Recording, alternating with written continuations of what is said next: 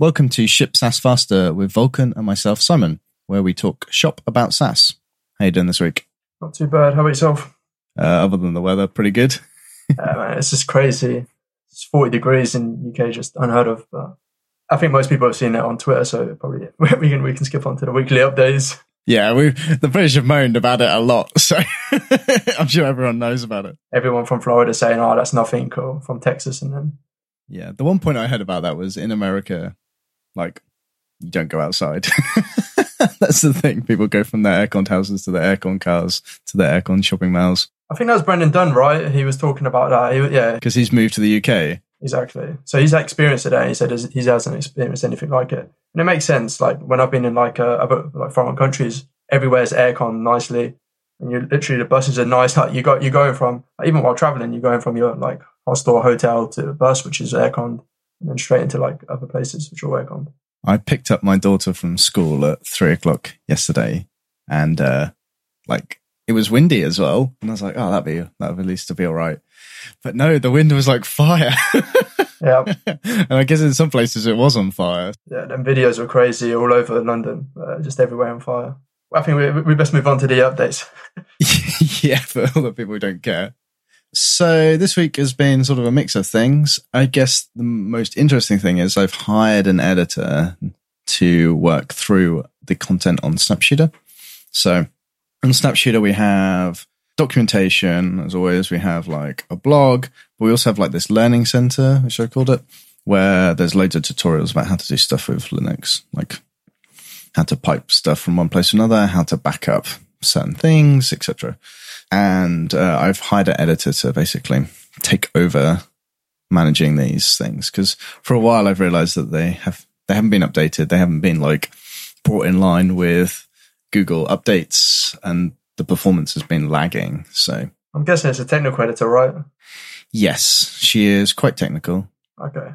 I have someone who I freelance with who's really technical, but he's not the best writer, but he's really quite technical. So I think we're a combination of someone who really knows their way around Linux with someone who knows their way around Linux, but is a good editor, plus also knows all the SEO stuff to keep up to date.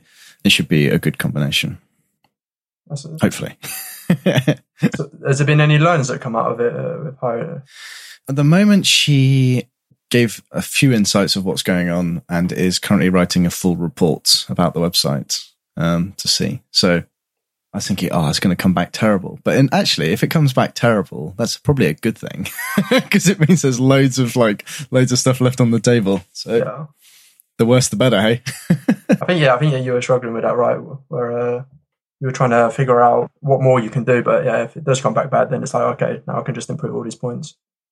Yeah, well, you always hear about people talking about updating posts, making sure they're still relevant, making sure they're like up to date with keywords that people are now searching for and stuff. And like, it's just way too much work to have to keep updating it, because we got like, I think the static website generator generates something like 500 pages on Snapshooter. So not all of them are in that realm, but it's quite a lot of stuff to have to keep up to date. Yeah, I think if your articles start ranking well, then your competitors see that and then they try to rank for it as well. So it's just constant competition. This is kind of what's happened. We wrote a really good article. It was doing really well, and then it's been smashed by a competitor. Irritating, because the code examples in theirs are very similar to the ones in ours. Needless to say. Anyway, cool. So that was my big news this week. What about you? What have you been up to? Yes, I think I may have mentioned it last week on the podcast. I was talking about creating a way so Webflow have a way where you can copy and paste elements from inside their platform, but people kind of hacked it where they could like copy it and then it would copy to the clipboard, and then from the clipboard you could like paste that and it would create a JSON object, and then basically you could like copy anything from Webflow, save it in a JSON file, and then reuse it later on.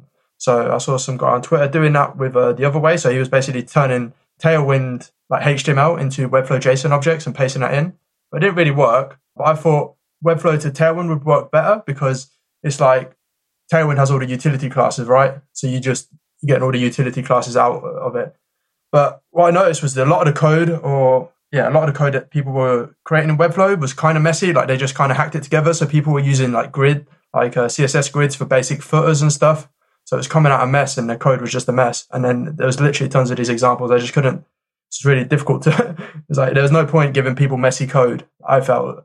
Oh, right. It reminds me of the old days of slicing a Photoshop file up into a web page, and it's just like atrocious. Yeah, just images, right? So you just slice it up and put images. It won't be responsive. It'd be like all kinds of terrible stuff coming in. But that's literally what people are doing on Webflow. Like they don't really know CSS, and Webflow is like kind of like it's called like a UI on top of CSS, and it doesn't have any best practices in. So they have these like some elements like called container, but it's really old. I think they added it when they first added it to the platform. So maybe like 8-9 years ago, and it's just unusable. And everyone recommends not using it, but it's still in the platform. So people will use that, and then it just doesn't work properly. And then there's just tons of these little things. So I spent probably 5-6 days working on this, and then I've kind of scrapped it. But there is a use case for it. I'll probably share more about that another time. But I may not have wasted all my time on it. So out of curiosity, where does Vasoli sit on that? Like, inexperienced user comes in, doesn't have no to limited CSS experience. Like,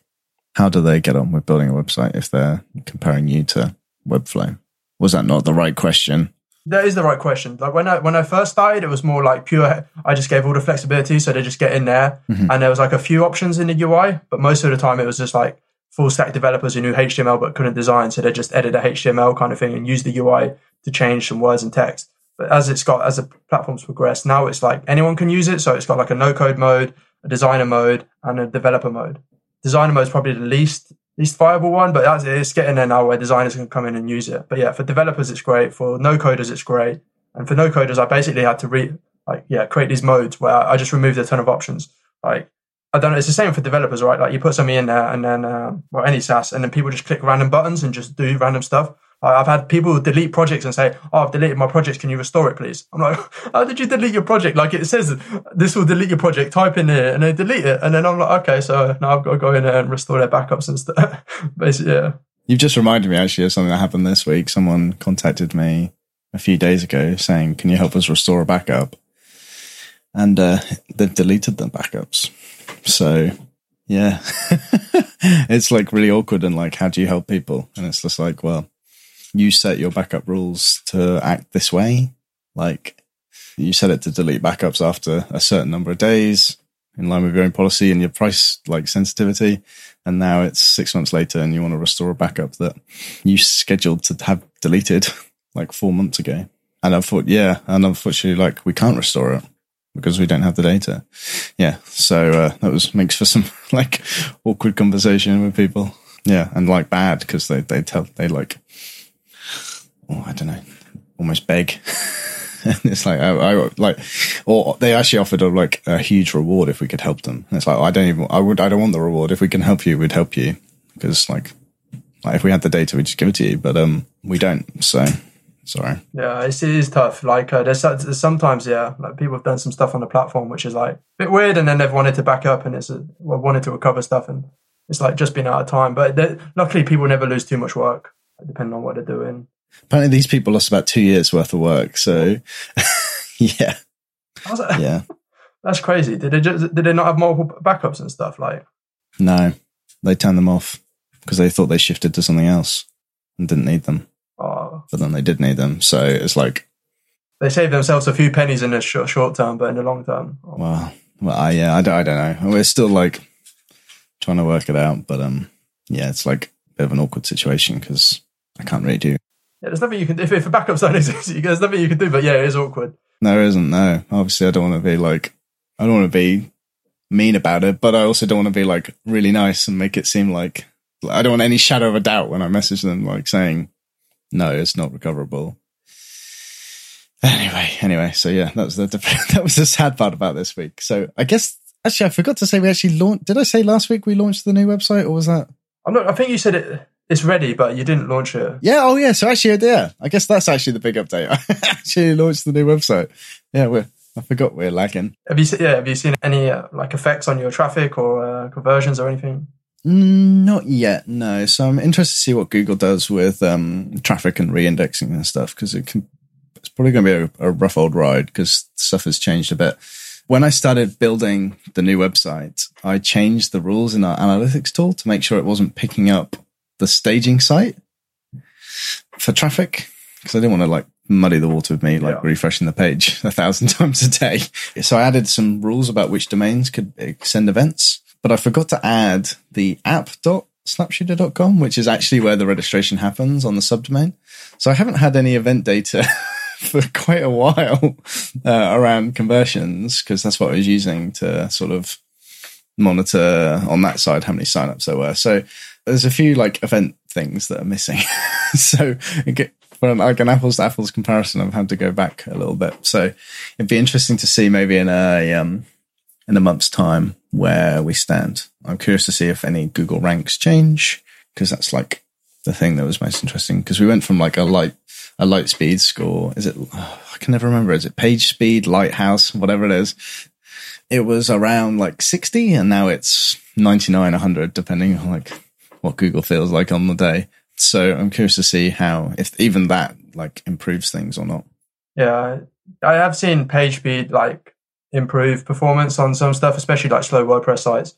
Like I've seen traffic double, but it's not really doubled. Like Google Analytics wasn't being picked up. Like the WordPress site took so long to load, Google Analytics wouldn't load on the site. So they were people were loading the site and clicking off and stuff, and then that's what we figured out. And when they were using like a faster site, then Google would actually pick up what's actually happening. So people were clicking and just clicking off before a page even load.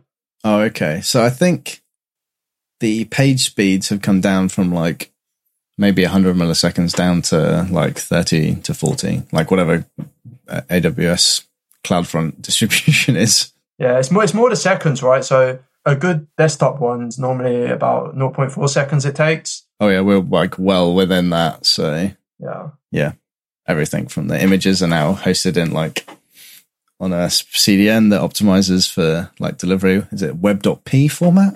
Which I don't really know much about, but like all the images come back like that. Progressive web images or something, is it? And other stuff like that. So, and most of the images actually got changed to SVGs, which I think are way more efficient for. Yeah, they can be a lot smaller, but some people do go crazy and they can actually be massive. But yeah, most of the time they're a lot smaller. Yeah, well, I don't think our illustrations are that complicated.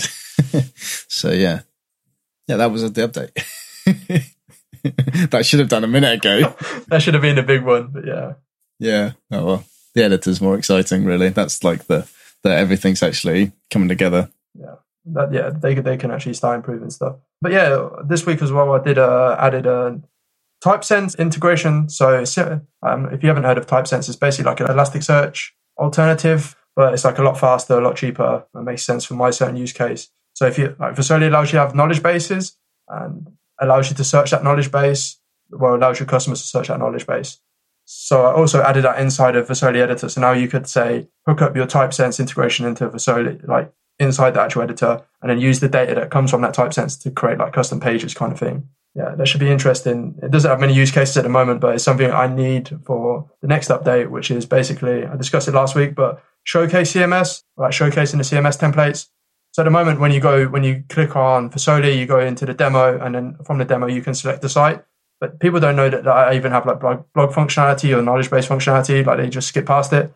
But hopefully with this new showcase, they'll be able to see, okay, well, I can build a blog, I can build a knowledge base, and see all of these examples. I'm looking forward to seeing that, actually, because I remember when I first checked you out, like the product, I was like, not entirely like, what can it do? Like, yeah, I just don't update the landing page as much as I should. It's like, I keep adding features, right? So it's like I add a feature and then I'm like, okay, one more feature, and then I'll update it. And now it's been like a year. I did refresh the design of it and moved it to, so it was on the old version of Bootstrap, and now it's on Tailwind. So that was pretty simple. And yeah, content's really difficult. Just writing the content. I did spend a few days making sure all the features were in the CMS. So instead of just being static, so we could update them. Because that was like one of the blockers for us. But now, yeah, as you say, the other blocker is actually trying to think of what to say about stuff. Because it's like, we added encryption to the backups. Now, that could be it. Or really, you need to write loads of lines about it. Yeah, it's like, do I create a blog post about this? Or do I create a separate page about encryption? Where do I add encryption on every features page? Like this MySQL like encrypted backups or something like this. Yeah. And like, what more do you say about it? It's just like, yeah, whenever I build a feature, I get tired of the feature. I'm like, okay, on to the next one. It's like, I think in Amazon, to like actually build features, you had to build like the press release beforehand, which kind of makes sense. Oh, yeah. Yeah, it's like when you're most excited and you can write the most about it. But then, yeah, after you've built a feature and talked to people, it's like, okay, well, this feature's done now. Let me move on to the next one. Ah, cool. I've got a big feature this year I want to finish. So I might give that a go. Just don't click publish too early, otherwise, maybe that'll speed up development. Get it out, and then customers asking about it. Where is this feature? Where is it? Yeah, I can't find this feature on this page. Yeah, sure. I signed up for this particular feature. Cool. I see that you also got access to the Stripe beta. Yeah, so finally got access to it, I think, yeah. Any good? I haven't actually played around with it too much. They've added it into my settings, so now I can add the quantities. And it's just I'm trying to figure out the architecture. Because at the moment, I have a very simple way of basically how the sites are worked out, like the custom domains. So I have these like buckets, like $19 is one price, 3 sites is one price, and then 10 sites is another one. So now I've got to pull this out and then have per site basis. And so it's like, okay.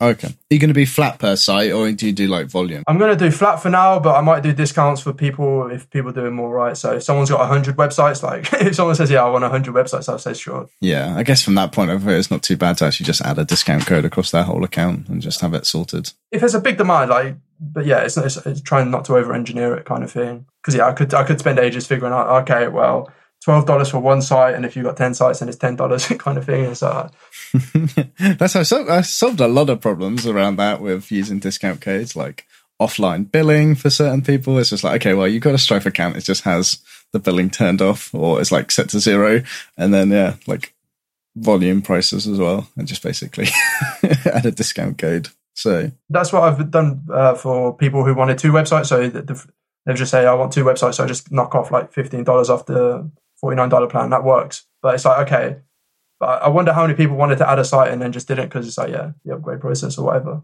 People just don't want to talk to customer support. I added a feature a while ago where if you refer a friend and they do a backup, you get a free backup job. Yeah. And then you can have up to 3. But that feature's biggest benefit has been actually doing metered billing for people. So if someone contacts support, it's like, oh, I need 1,000 backup jobs. I'm like, okay, well, we've got a per backup price here. It depends on like a few things. And then I just go in and I just give them like 1,000 referral credits. Like, this would be some mess I have to tidy up later, trying to work out why did I give that person so many? Yeah, I have a bunch of random discount codes I've gave to people for certain things, and I didn't write any notes down. I remember this. It's only a one-off, and now I've got a bunch of these things in there. Yeah, that definitely. I can't remember when it happened, but there was this phase when I was just like, I no longer recognize people's emails when they email support, or contact us, or billing emails go out. I'm like, I don't recognize you. Yeah, at the start, I recognized everyone. Like, I recognized people from customer support and stuff, but yeah, there's people who signed up like months ago. I only recognize the people now who are like very engaging in support. So, positively or negatively. I see this automated static site building. What's this about? Oh, I guess because I've done more of the updates this week than last week, because we were recording on a Wednesday this week because obviously it was too hot yesterday. But yeah, I guess there's not really much to say about that. I just built the CI system for the CMS so the writers can actually now update stuff and then press a button in the CMS and it just rebuilds the website and launches and deploys it and does all that for them. So we don't have to have like any real involvement. Before I built that, I was a bit worried in case they ballsed it up. Yeah. So we actually created a new backup system for Sanity, which is the CMS we use. And I'm just trying to work out how to promote that now. Because I've talked to, there's a Sanity.io Slack community, and I've been like showing off in there and trying to like work my way in with the team there. Because they said people have asked for backups for a while. So it's like, well, look, we've got completely offhand third-party backups to E003. Is there any like integration pages or blog posts you can write for them? They have quite a good community website, but it doesn't support like third parties, which has always been the problem for us. Like DigitalOcean had a marketplace, but it was never for like third parties until recently. So we'll see.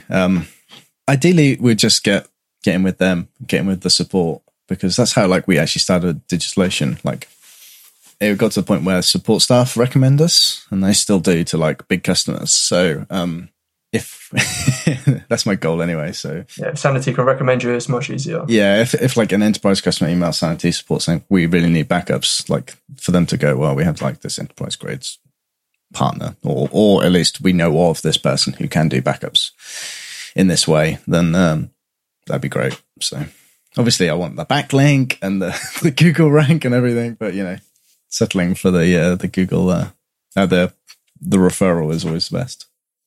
I had one more question about the static site building. So let's say an editor's updating an article and then someone else is editing something else and then it publishes. How do you stop like a half-updated article being published kind of thing? So it's already been published, they're making updates, then you want to make another update to say a features page, but now you've got this half-written blog post kind of thing.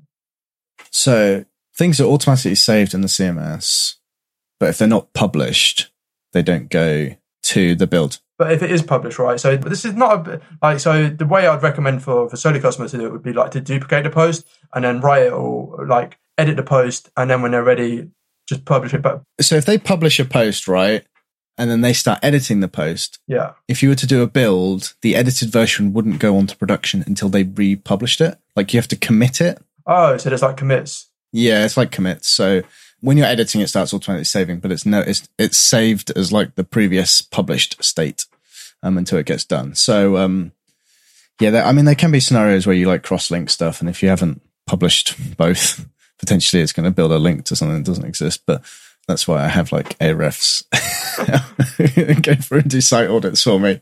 I mean, the crazy thing about that is now because it's a static website, you can do the crawl like really quickly. I just set the limit to all the crawling to like infinite.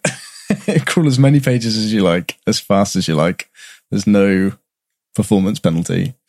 You're not going to like deny all the service attackers like our old system. I've seen that before. Yeah, just WordPress was famous for that. Just like gets a bit of traffic and then just goes down. Yeah, exactly. Well, so why is the website slow at 4 p.m. every day? Yeah. So yeah, that's how that works. Obviously, I was a bit worried that potentially the editor or whatever would delete something or whatever. So we do now have backups because that's always like the worry. Do you offer backups to your customers, like a way that they can take their data offline? So not what they can click, but I gave a solution to a customer. So I have a lot of technical customers, right? And all of the data is actually stored in on the browser. So there's a way of running a script in the browser that will just download it all as a JSON file. Oh, cool. You should make an API and then integrate.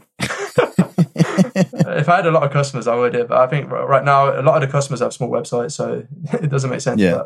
But yeah. Once people ask for it, they'll be like, okay, here you go, here's the solution. Yeah. I mean, I was thinking about that. It's like, so we've got backups, which is good because I can restore the backup, but it doesn't really protect me if Sanity disappears. Yeah. Like, as in, yes, I have all the data, which is great, but then basically I'm left in a situation where I've got to build Sanity myself. It's open source, right? I thought Sanity's open source. You could host it yourself.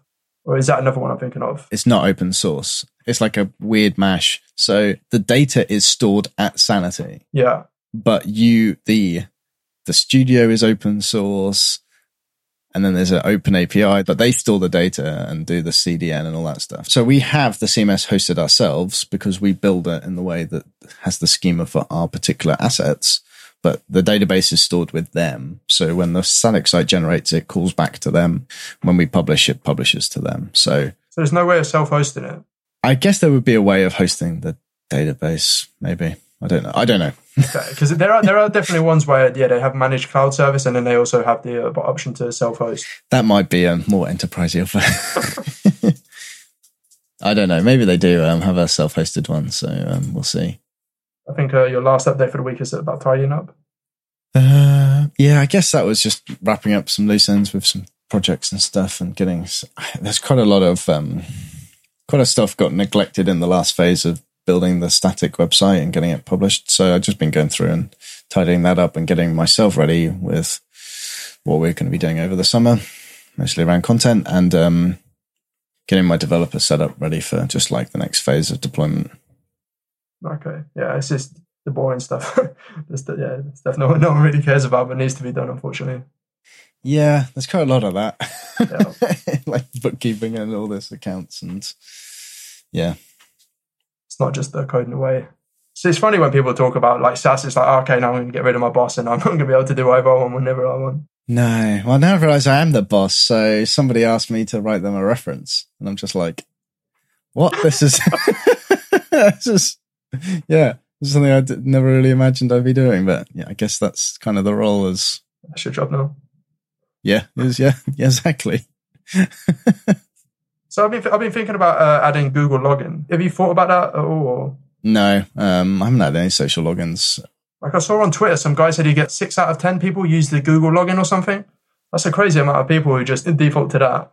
It got me thinking again about it. Yeah, I wasn't sure. I've always never been sure whether it increases signups, like is it actually a barrier to sign up, putting your email in or stuff. Then the other thing I've heard from people, and this is probably just me being lazy really than anything, but they're saying that people end up creating accounts because they can't remember which Google account they logged in with, or whether it was Google, or I guess if you have Google, that's fine. But if you add like GitHub, then Google, then an email, and then people are like, which one did I actually sign up with? And that's like, oh, okay, well, there already isn't. There's someone signed up for an email with the same Gmail account. Like, what do we do now? And I just couldn't be bothered. At one stage, I was going to have DigitalOcean single sign-on, but it might have improved now. But at the time, the single sign-on stuff for DigitalOcean was not amazing, so I didn't want to add it. Yeah, I've been lazy with it as well. It's been something I've been thinking about, but it's just like I kind of convinced myself that it won't move the needle. But after seeing that, like some people's responses were like, I don't even use anything that doesn't have Google login on. I was like, this is probably a bit extreme, but seeing those, it's like, okay, there's probably a few people where maybe they would just like, okay, let me put my email in kind of thing. Yeah. For me, I regret every time I click the Google button and log in somewhere because I'm like, this is just no. Yeah, with the password generator now, like Google offers or whatever, like all the password solutions, I just put my email in it. But yeah, before it was like such a smooth experience of password generation, it was a bit harder. I think we're looking at adding single sign-on as well at some point for like organization. Well, you'll have to if you get government right on the bigger orgs. Everyone wants a single sign-on. Yeah, exactly. So, we'll see. I guess that was an update I had. So I've been applying to, I applied to become a UK government supplier for digital goods. And one of the questions was like, out of these 7 policies, do you have like a policy? Because the government is now trying to, the UK government at least, like needs to know about sustainability and diversity in hiring and all this stuff. And I just put NA in the box and click submit. Anyway, they emailed back recently saying, you probably won't get through if you don't. So I ended up having to... I'm a tiny startup. It's basically just me and freelancers. Yeah, exactly. Yeah, there's 2 full-time employees. Like, it's, I'm sorry, at the moment our diversity numbers are terrible. Yeah, 100% male, sorry.